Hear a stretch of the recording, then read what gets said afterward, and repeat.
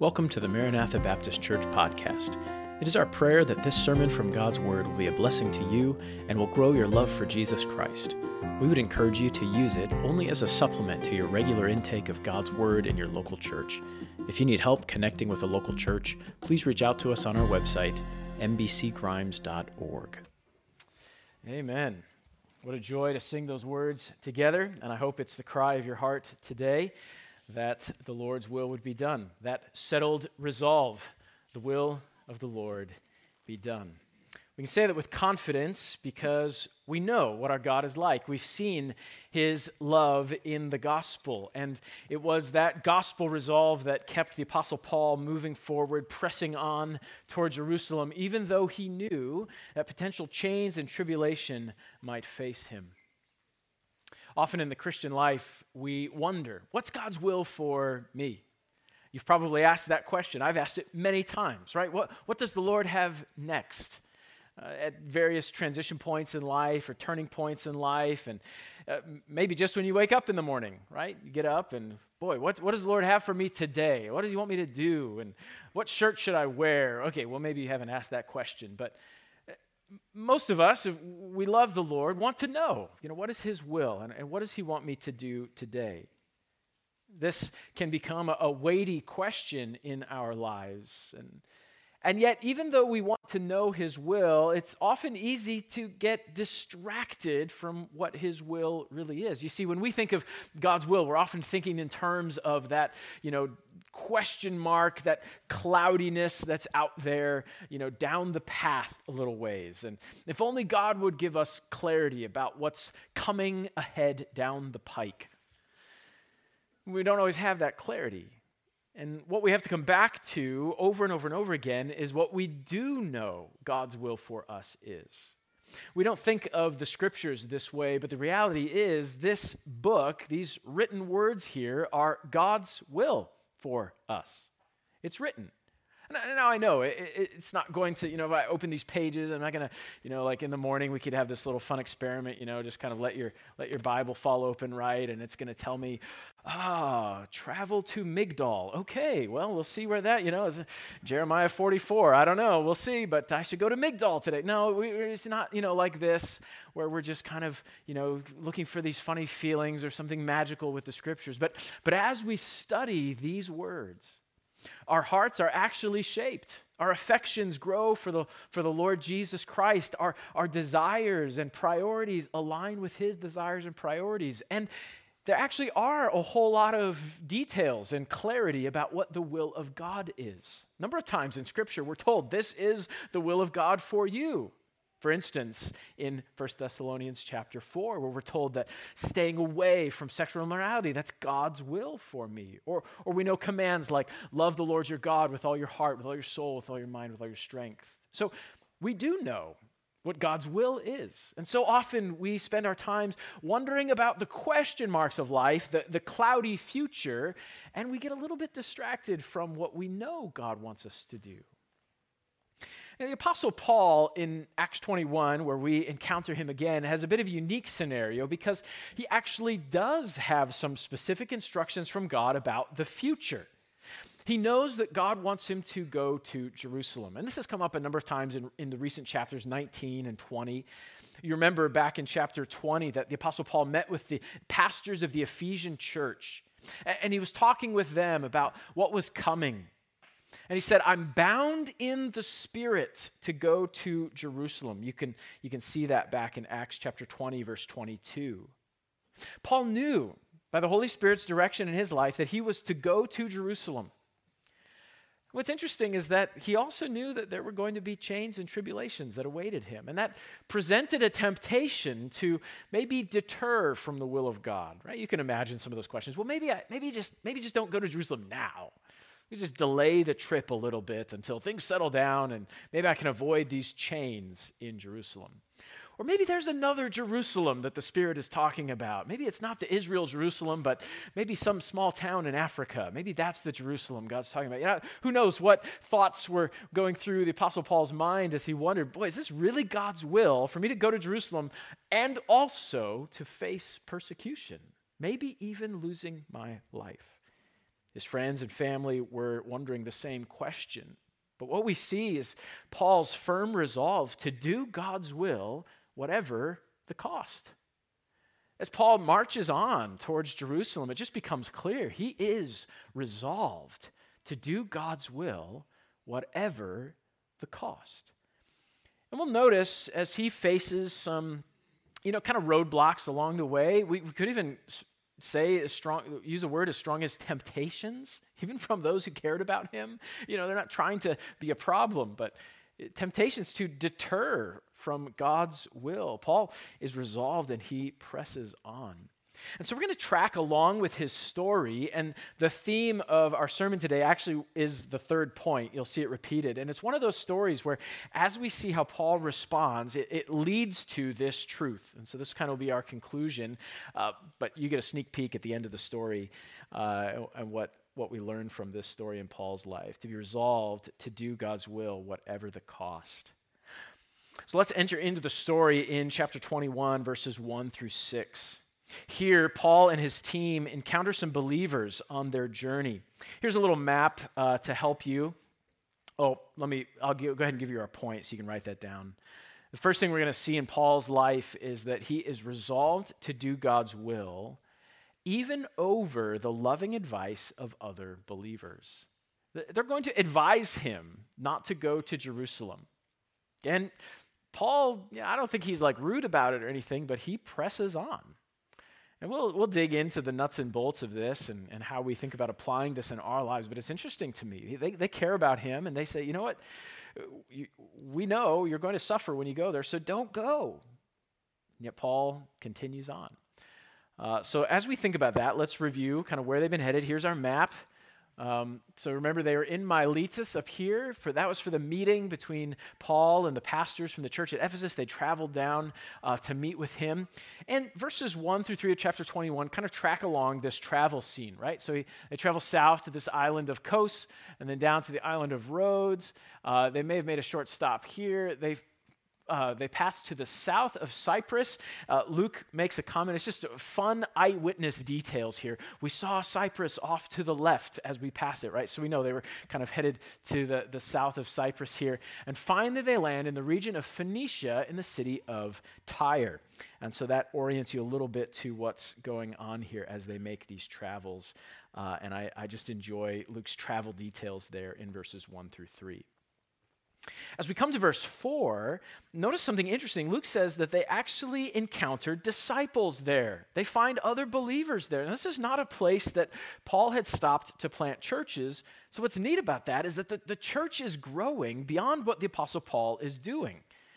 Now, we could look back at Acts chapter 11, verse 19, where we're told that after Stephen's martyrdom, there was this persecution in Jerusalem that caused the disciples to be dispersed. And there it even mentions the region of Phoenicia, which, as you noticed, Tyre is one of the cities in that region. And so it could be that that's when these believers moved to that area and established a church. But I just think it's fun that beyond Paul's ministry, the church is growing. This is God's work.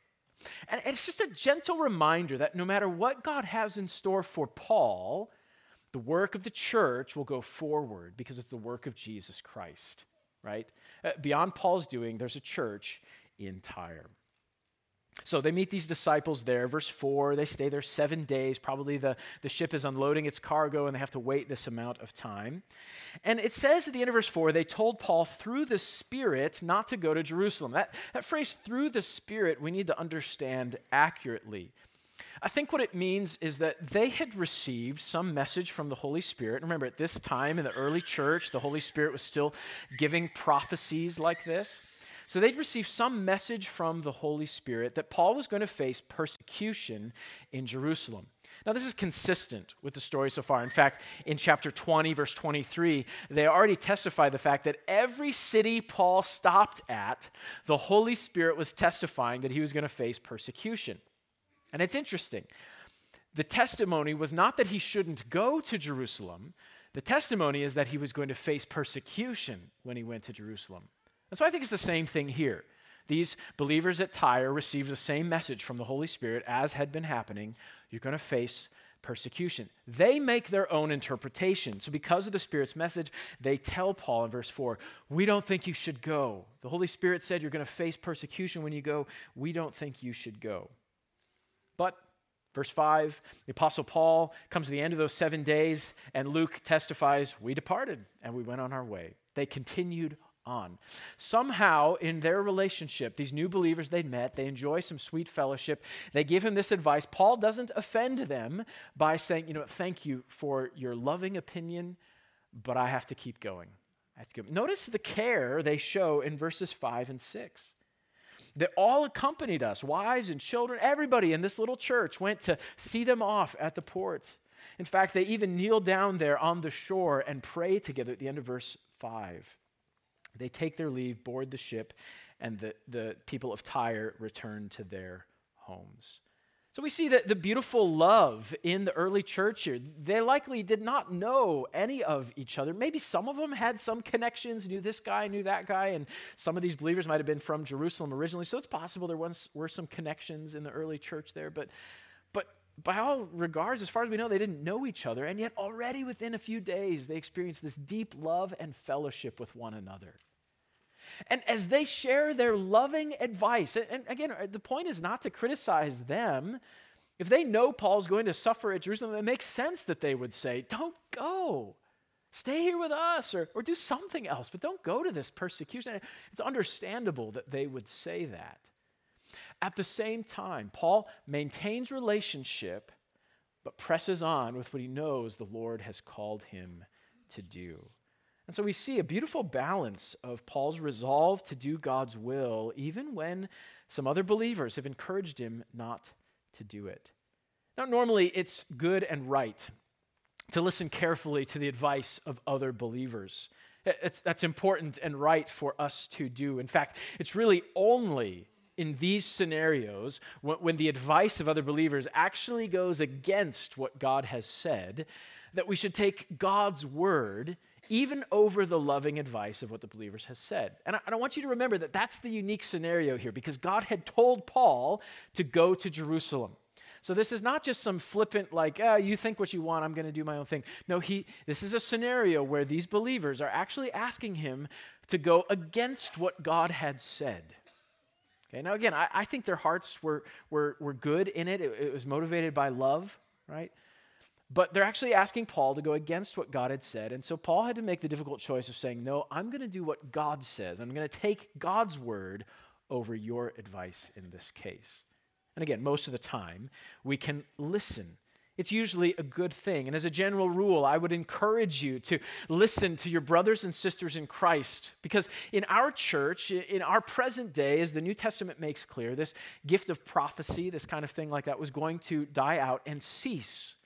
Because now we have the Spirit in us and the completed Word of God. And so it is important in the church to listen to the Spirit-filled advice of our brothers and sisters in Christ. But that doesn't mean our brothers and sisters in Christ can't get it wrong. There might be times that in our compassion, our love for one another, or maybe some priorities or values that aren't fully aligned with God's values and priorities, we might give advice that doesn't align with God's will. And in those cases, we take God's will, God's word, over even the loving advice of our brothers and sisters in Christ. Now, of course, we need the Spirit's discernment and wisdom to know when we ought to do this, when those times are that we might say, thank you for your input, but I'm confident what the Lord wants me to do. This verse of Scripture has been just a burden to me, and I think I need to obey him in this way. Thank you for your input. We also need his help to overcome fear of man. I think of, if I had been there with these believers in Tyre, first impressions, they're meeting one another. They knew of Paul. They'd heard of him before. The temptation would have been in my own heart to really seek to impress these people and to build strong relationships and, to take their counsel. But Paul's ready to not fear what they're going to think of him, not even fear losing the relationship with them, to say, we're going to keep going. I'm going to do what the Lord has called me to do. And so we have to be careful that fear of man doesn't get in the way of being obedient to God. Ultimately, we stick to the Word of God. The clearer God's command, the stronger our resolution should be to obey it over and over and over again. Of course, Paul had clear communication from God about pressing on to Jerusalem, and so he did. God's clear, specific word is always the right starting place. So we're not making decisions like this just based on our, I feel like God is generally leading me to do this. No, that's not the time we make these choices to say no to the advice of our brother and sister in Christ. That's when we seek advice. But when we have clear commands, things we know God wants us to do, clear instructions, we stick to what he has said. We stick to what he has told us. So the question is, what does God want us to do, and what does this look like in life? Well, let's think of some clear instruction. So here's just a made-up example that might help you to see how this plays out in life. One clear instruction we have from Scripture is that we are to be witnesses to the world that Jesus is the Savior. So consider Bob. Bob gets a new job, and it becomes clear that his new employer is a self-proclaimed atheist. He hears from the other employees that this employer mistreats Christians. And so Bob begins to feel pressure to hide his faith. In fact, a few other Christians in the office have done just that. They've kept quiet about their faith in order to avoid conflict in the workplace. And they encouraged Bob to do the same. Just keep it under wraps and we can all get along fine. But when Bob's boss asks him directly about his faith, Bob replies that, I believe Jesus, God the Son, died for my sins and rose again, and I've given my life to him, to follow him and to encourage others to follow him. In a moment of temptation to listen to the other believers, Bob comes back to what the Lord's clear command was, to stand up for his faith. This also applies in discernment issues. And there are many gray areas in life where it's good and right for us to seek the Scriptures and to seek the counsel of those around us. In the end, we must resolve to do God's will, even if it means taking God's will over the loving advice of other believers. Well, let's continue on as Paul marches towards Jerusalem. We notice next in verses 7 through 12, we're going to see point number 2. Paul was resolved to do God's will even over the passionate pleas of those who didn't want to see him come to harm. Now, that's a long point, but you get the idea of it. These are his dear friends, his companions. In fact, Luke uses that word in verse 8. We who were Paul's companions. They were his close friends. And they're actually weeping as they plead with him not to go to Jerusalem. And yet, Paul remains resolved to do God's will even over the passionate pleas of those who did not want to see him come to harm. Let's see how this unfolds, beginning in verse 7. They finished their voyage from Tyre. They came to Ptolemais. So let's look at our map here and see the next few steps of their journey. So they kind of make their way down the coastline here, working down toward Jerusalem. And so there's the city of Tyre, the city of Acco, the city of Caesarea, and Antipatris. And we're going to end up landing in Caesarea for this next little section of our story. You see in verse 8, they come to Caesarea and they enter the house of Philip the evangelist, who was one of the 7, and they stayed with him. You can think back to Acts chapter 6, right?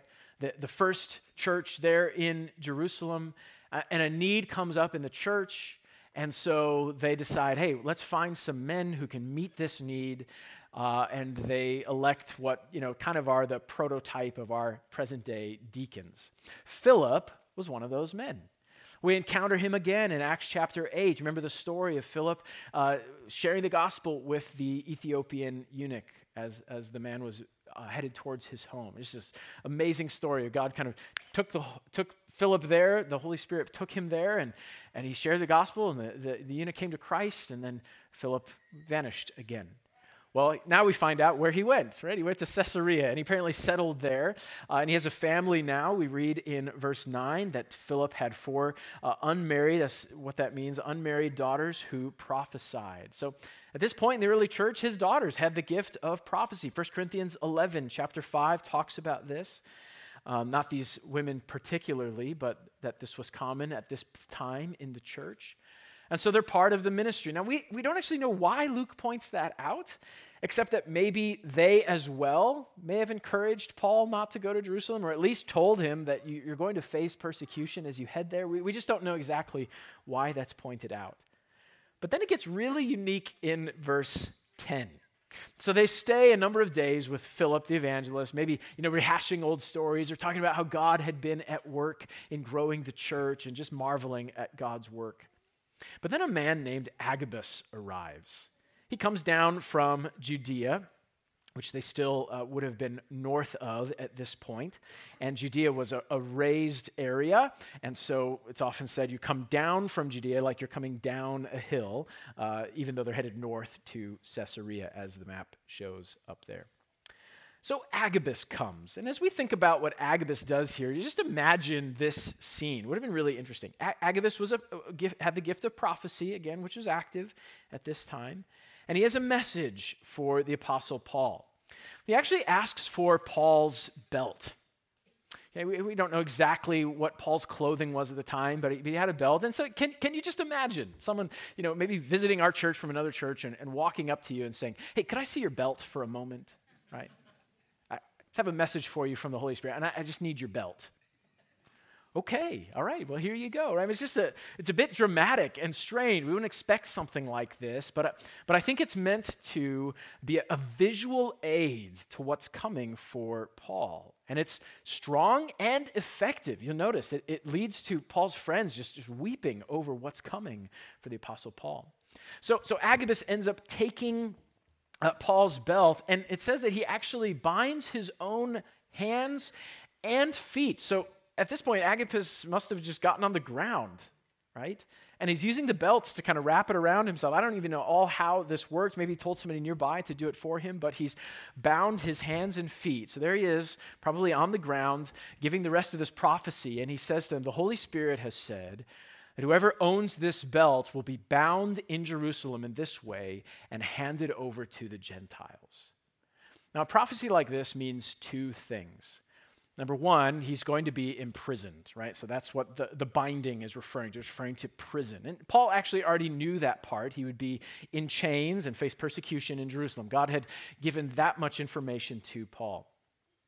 I don't think he knew a whole lot more than that. And so when Agabus says, handed over to the Greeks, I think is what he says there he says Gentiles, in verse 11. Handed over to the Gentiles. What you have to remember about a phrase like this is that it's a lot like what happened to Jesus. The reason that Jews would hand somebody over to the Gentiles was really only if they wanted the death sentence. Everything else they handled on their own. There's really only one reason to give somebody over to Gentile control, and it was when they wanted the death sentence. You remember, this is what happened to Jesus. That's why they brought Jesus to Pilate. So, when the Holy Spirit, through Agabus, uses a phrase like that, you can understand maybe a little more why there's this strong reaction from Paul's companions. Because it reveals that the Jews in Jerusalem will be desiring to put Paul to death and are going to hand him over to the Gentiles with that in mind, that Paul would be put to death. Now, we know the rest of the story. You can have a sigh of relief here. Paul doesn't die in Jerusalem. Handed over to the Gentiles, and eventually God uses that to take him to Rome. But you can understand their fear as they hear this prediction. And so you see their response in verse 12. They begin pleading with him, not only his companions, but the people of Caesarea. Luke himself is involved in this pleading with Paul, do not go up to Jerusalem. And so this is a passionate plea from his friends. Now, verses 13 and 14, we're going to study in our third point, but you can take a peek at those because I want you to know how Paul is going to respond. He says in verse 13, "What do you mean by weeping and breaking my heart?" They're trying to draw him away. Now, again, I don't think their intent was to do wrong here. I don't think their intent was to oppose God on this. I think we just see this overflow of love from them as they care so much for the Apostle Paul, and they don't want to see him come to harm. And in many ways, this is good and natural and right for those who love the Lord. It shouldn't be that we want to suffer for the Lord. That would be strange to desire that. Oswald Chambers put it this way: to choose to suffer means that there is something wrong. To choose God's will, even if it means suffering, is a very different thing. No healthy saint ever chooses suffering. He chooses God's will, as Jesus did, whether it means suffering or not. So the point is not that Paul just wants this suffering, or even that the other believers should want this suffering for him either. They shouldn't, of course. Why would we ever want suffering? And yet, there needs to be a commitment to do the will of God no matter what, a resolve to step forward into God's will, even if it may mean suffering. And so we see this beautiful resolve in the Apostle Paul's life. Sometimes when we are faced with hard things, those we love may plead with us not to press on. That desire for comfort and safety is present in our own hearts as well. It's normal. It's right. Listen to it. But don't let it deter you from what God has said. We need the Spirit's help here. We must rely on Him for wisdom to know when to avoid unnecessary suffering. There's a place for that. But then there are other times when suffering may be God's will for us. We must stay focused on what the Lord wants, focused on His will, always asking that question, what does the Lord want me to do? As we think about this in Paul's life, we have to remember that this was obedience to a clear command. God had told him to go to Jerusalem. And we'll notice in verse 13 in the next point that Paul is willing to do anything for the name of the Lord Jesus Christ. And that's a helpful directive. The name of Jesus was at stake here. And so this is not just light stuff that we would enter suffering for. This is the heaviest of things, the reputation of Christ and obedience to the very commands of God. So we're willing to suffer, but suffering isn't the command. The point is that we do what is right. We're always ready to please the Lord, even if He calls us to suffer as we seek to please Him. And there are times in life when this means obeying the Lord even over the passionate pleas of those who don't want to see us come to harm. So again, we ask that question, what does God want you to do? Let's think of another practical example. Let's think of a made-up guy named Hank. Hank made a recent purchase on eBay, and the seller didn't hold up his end of the deal. Hank was out hundreds of dollars. Hank shared his story with a friend, and the friend encouraged Hank to send a harsh and threatening reply to the seller. This guy needs to know that he can't treat you this way. He needs to be afraid of what you might do, and you need to get your money back. But as Hank thought about it, he remembered that communication should always be good for necessary edification, that it may impart grace to the hearers. Ephesians 4:29. Hank decided not to follow his friend's advice. Instead, he would pursue a just resolution to the situation through the proper channels in such a way as to represent Christ well. See, the Word of God always trumps the advice of others. It always trumps the temptations of our hearts. We must keep coming back to the clear commands of Scripture. Resolve to do God's will, whatever the cost. This leads us to Paul's response in verses 13 and 14, and what becomes the theme of this sermon. Resolve to do God's will, whatever the cost. Here, as he's presented with this just passionate plea from his friends, they're actually weeping as they encourage him, don't go to Jerusalem. Don't face the suffering that is to come. Paul remains resolved, whatever the cost. And we notice that God uses that to change their hearts as well. God uses Paul's testimony to bring his friends along as well, so they too come to a place where they're ready to say, the will of the Lord be done. This is where we need to be as believers, always submitted to the will of the Lord, whatever he has. In verse 13, we notice that Paul sort of questions their motives. What do you mean by weeping and breaking my heart? It's almost as if he wonders whether they're trying to get him to disobey the Lord. It doesn't seem like that's their direct intention, but it is certainly the unintended result. Our minds might go to Jesus' interaction with Peter. Right? Just after Jesus tells his disciples that he's going to head to Jerusalem, where he'll be handed over to the Gentiles and he'll die on a cross and rise again. Remember, Peter steps forward and says, "No, no, Lord." Paraphrased. How does Jesus respond to him? He actually says to Peter, "Get behind me, Satan." Now, it's not that Peter was actually Satan there, but the word Satan means adversary. It means that Peter was actually, in his loving care for Jesus, actually now had taken a stance of opposition to the will of God in Jesus' life.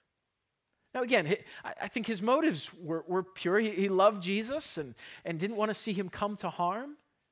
But in that moment, Peter inadvertently ends up opposing the will of God and opposing Jesus. This is what happened with Paul's friends here as they, weeping, plead with him not to go. And Paul says, "What are you doing? You're trying to break my heart? Trying to deter me from what I know God wants me to do?" He knows he must press on. The question is, why was Paul so resolved? There's a beautiful explanation of it in verse 13. He says this, "For I am ready. For I am ready, not only to be bound, but also to die at Jerusalem for the name of the Lord Jesus Christ." Based on that description, that he'd be handed over to the Gentiles, I think Paul thought it was a real possibility that he could die in Jerusalem. I don't think he knew clearly what was going to happen, just that he was going to face imprisonment and suffering at the hands of the Gentiles. And so here he has prepared his heart to die for the name of Christ, if that's what God is calling him to do. I love the perspective of Paul here. He's been doing his own work internally in his time with the Lord. As he keeps hearing this message from God, he knows he's bound in the Spirit to go to Jerusalem. And so as he hears this message that suffering is coming, Paul has been softening his own heart to God, just with open hands before the Lord, saying, "Lord, if it's chains, even if it's death, I'm willing to go, that the name of Christ be magnified." I don't think Paul had written the book of Philippians yet at this point. It's actually during his imprisonment, which is about to come, that Paul writes that letter and a number of others, what we call sometimes the prison letters. And in Philippians, we see again Paul's heart, that he says, "For me to live is Christ and to die is gain." But even just before that, some verses we sometimes skip, Paul talks about his desire being that the Lord Jesus would be magnified in his body, whether by life or by death. You see, Paul had responded to the gospel in such a way that he was ready to die for the name of Jesus. And as God led in his life, Paul was really ready to step forward into the will of God, even if that meant his death. And I love that his friends quickly adapt. Are they sad? Sure, of course, they ought to be. But they're submitted. They're open-handed before the Lord, saying, "The will of the Lord be done." Resolved to do God's will, whatever the cost. We see this example in history. A number of people throughout history had the opportunity to lay down their lives for the cause of Christ, the name of the Lord Jesus Christ. You may know the story of Martin Luther. On April 14th, 1521, Martin Luther was on his way to the Diet of Worms. That's not actually a meal of worms. That was rather a meeting. The emperor had forbidden the sale of all the reformers' books and ordered them to be seized. And Luther's life was in great danger. His devoted friend and confidant, George Spalatin, had sent word through a special messenger not to come to Worms, lest he suffer the same fate as John Huss. Luther, comforted by his fearful friend, saying, "Though Huss was burned, the truth was not burned." and Christ still lives. Then he sent Spalatin the now famous message. Maybe you've heard this quote before. I shall go to Worms, though there was as many devils as tiles on the roofs. On April 16th, Luther entered Worms in a Saxon two-wheeled cart, preceded by an imperial herald. And though it was the dinner hour, 2,000 people were present to observe his entrance. On the following day, at 4 o'clock, Luther stood before Charles, heir of a long line of Catholic sovereigns, of Maximilian the Romantic, of Ferdinand the Catholic, of Isabella the Orthodox, scion of the House of Habsburg, Lord of Austria, Burgundy, the Low Countries, Spain, and Naples. How's that for a title? So, it would have been an intimidating scene, to say the least. After an exchange between the Archbishop of Trier, Johann Eck, and Martin Luther, the Augustinian monk, overwhelmed by the immensity of what he was doing, he requested and received the night for prayer and consideration, and we can be sure that Luther really prayed that night. How frail and sensitive is the flesh of men, and the devil so powerful and active through his apostles and the wise of the world.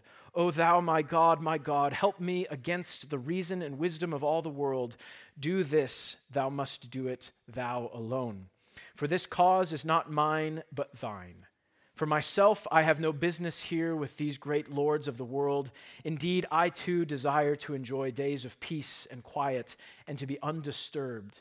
But thine, O Lord, is this cause, and it is righteous and of eternal importance.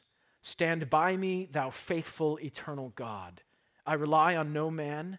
O God, stand by me in the name of thy dear Son, Jesus Christ, who shall be my protector and defender, yea, my mighty fortress, through the might and strengthening of thy Holy Spirit. On April 18th, a larger hall was chosen, but was so crowded that scarcely any save the emperor could sit down, and finally came this famous dialogue. Eck said to Martin, "Martin, how can you assume that you are the only one to understand the sense of Scripture? Would you put your judgment above that of so many famous men and claim that you know more than they all? You have no right to call into question the most holy Orthodox faith, instituted by Christ, the perfect lawgiver, proclaimed throughout the world by the apostles, sealed by the red blood of the martyrs, confirmed by the sacred councils, defined by the church in which all our fathers believed until death, and gave us as an inheritance, and which now we are forbidden by the Pope and Emperor to discuss, lest there be no end of debate. I ask you, Martin, answer candidly and without thorns. Do you or do you not repudiate your books and the errors which they contain?" Luther responds, "Since then your majesty and your lordships desire a simple reply, I will answer without thorns and without teeth. Unless I am convinced by Scripture and plain reason, I do not accept the authority of popes and councils, for they have contradicted each other. My conscience is captive to the word of God. I cannot and will not recant anything, for to go against conscience is neither right nor safe. God help me. Amen." The story was recorded by Kent Hughes in his commentary on the book of Acts, and taken from many of Martin Luther's writings himself. We know that Martin Luther would go on to face death for what he had stood for, ready to die even to do the Lord's will. We sang together the rich words of the song, "Whate'er my God ordains is right." And I love the way it moves from the tension we sometimes feel with God's will, but every stanza leaves us just resting and waiting in the will of God. Notice this transition in just a few of the phrases of this song. We already sang it together. "Whate'er my God ordains is right. He never will deceive me. He leads me by the proper path. I know he will not leave me. I take content what he has sent. His hand can turn my griefs away, but patiently I wait his day," submitted to his timing. "Whate'er my God ordains is right, though now this cup in drinking may bitter seem to my faint heart, I take it all unshrinking. My God is true, and each morn anew sweet comfort yet shall fill my heart, and pain and sorrow shall depart. Finally, the last stanza. Whate'er my God ordains is right, here shall my stand be taken.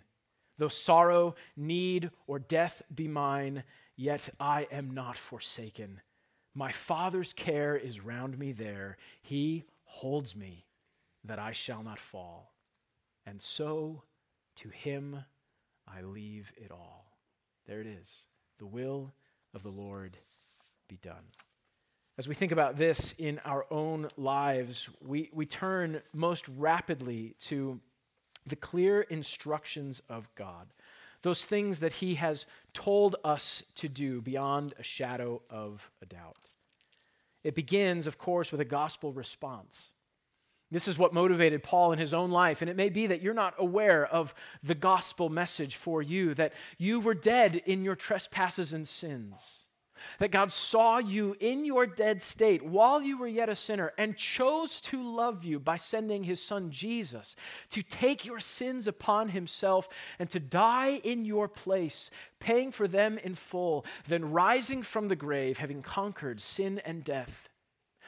That Savior then offers salvation to any who would trust in him, not only complete cleansing of every one of your sins for which he paid, but also complete and divine righteousness granted to you by faith in the Lord Jesus Christ. This is the truth of the gospel. Friend, would you have your death turned into life by faith in the Lord Jesus Christ today? Would you be born again by trusting in him? The gospel then leads to a gospel response, and we see this in Paul's life. Paul himself had responded to Jesus in this way. Knowing that Jesus had died for him, he responded saying, "Yes, then I will live for the one who died for me and rose again." In fact, he wrote those words to the church at Corinth. And so a right response to the gospel is that I will live for Jesus. I am ready even to die for the name of Jesus because of what he did for me. That's the gospel response. The Apostle Paul calls this in Romans 12, 1 and 2, actually our reasonable service, our reasonable worship, that we would give our lives a living sacrifice to the one who died for us and rose again. We get squirmy at this at first because we wonder, well, what's God then going to allow in my life? What might I have to face for the sake of the gospel and for the sake of the cause of Christ? The words of Psalm 131 have been helpful to me in that regard, where the psalmist says this, "Lord, my heart is not haughty, nor my eyes lofty. Neither do I concern myself with great matters, nor with things too profound for me. Surely I have calmed and quieted my soul. Like a weaned child with his mother, like a weaned child is my soul within me." Leave the future to the sovereign God. Quiet and calm your soul before him, like a child in the arms of its mother, at rest and at peace. Find rest for your soul in the arms of your good Father. You know what he's like. He saw all of your sin and still sent a Savior to pay for your sins. You know what he's like. And so rest in his sovereign control. Open your heart to him again and be submitted to whatever he may bring in your life, confident in his goodness. We say with sweet submission, "The will of the Lord be done." Let's make this practical as we close. What then are we to do? What would God have me to do today? Lord, I'm ready. The will of the Lord be done, but now what? What step do we take? We tend to want the answer to that question to be a few steps down the path, right? 5 years out, 10 years out, or tomorrow. But a better question is today. Lord, what would you have me do today? And always a good starting place are those clear and strong commands from the Lord. You know what they are. Let's just walk through a couple of them together. First, to love God. Jesus calls that the greatest command of them all. So that's a great starting place for today. Are you obeying that command? Are you loving God with all your heart, with all your soul, with all your mind, with all your strength? Or at least taking the next step? Sometimes an easy way to answer that question is there some category, some portion of my heart or my life where I'm not loving Him with everything? Something I'm holding back from Him, I'm keeping from Him. I can say, beyond a shadow of a doubt, that it's God's will for you to give that part of your heart over to Him again today, right now, to love Him again with all your heart, all your soul, all your mind, and all your strength. This is God's will for you. Maybe it's the command to love others, the second command. Again, sometimes it's easy to ask that question, well, is there some category of my life where I'm not doing that? Do I clearly know as an area where I'm not doing that? Maybe there's somebody you're angry with. Maybe there's somebody that you are hating, either outwardly by your actions or inwardly in your attitude. I can tell you, beyond a shadow of a doubt, that is not God's will for you. So stop. Submit to the will of the Lord. Yield to Him again. Say in your hearts to the sovereign God, the will of the Lord be done, and choose to love that person that you'd been withholding from the Lord and disobeying what you know to be His will for you. Maybe it's one we mentioned earlier, to abstain from sexual immorality. This is God's will for you. Again, quite clear. Sometimes, again, it's helpful to ask that question, well, is there a category in my life when I'm not doing this? Again, I can tell you, beyond a shadow of a doubt, it's God's will for you to get rid of that thing in your life that disobeys that command to avoid and abstain from sexual immorality. Maybe it's pornography. Maybe it's those thoughts in your head. If you need help overcoming that sin, reach out to your brothers and sisters in Christ. But step forward. Take that next step today in the will of God. Whatever the cost, resolve to do God's will. We could go on with God's commands to make disciples, be filled with the Spirit. And again, these are large commands, but we find great help in asking the reverse. Well, is there somewhere in my life today that I'm not doing that? And the Lord will help us to see it. And then we come to that place like Paul's friends did, where we open our hands again to Him. We repent, we turn to Him and say, okay, the will of the Lord be done. Whatever the cost, I'm ready, Lord, to step forward in your will because I know you are good, I know you are right, I know you are sovereign, and I trust you, and I'm resolved to do your will, whatever the cost. This also applies to the stuff of life that comes up along the way.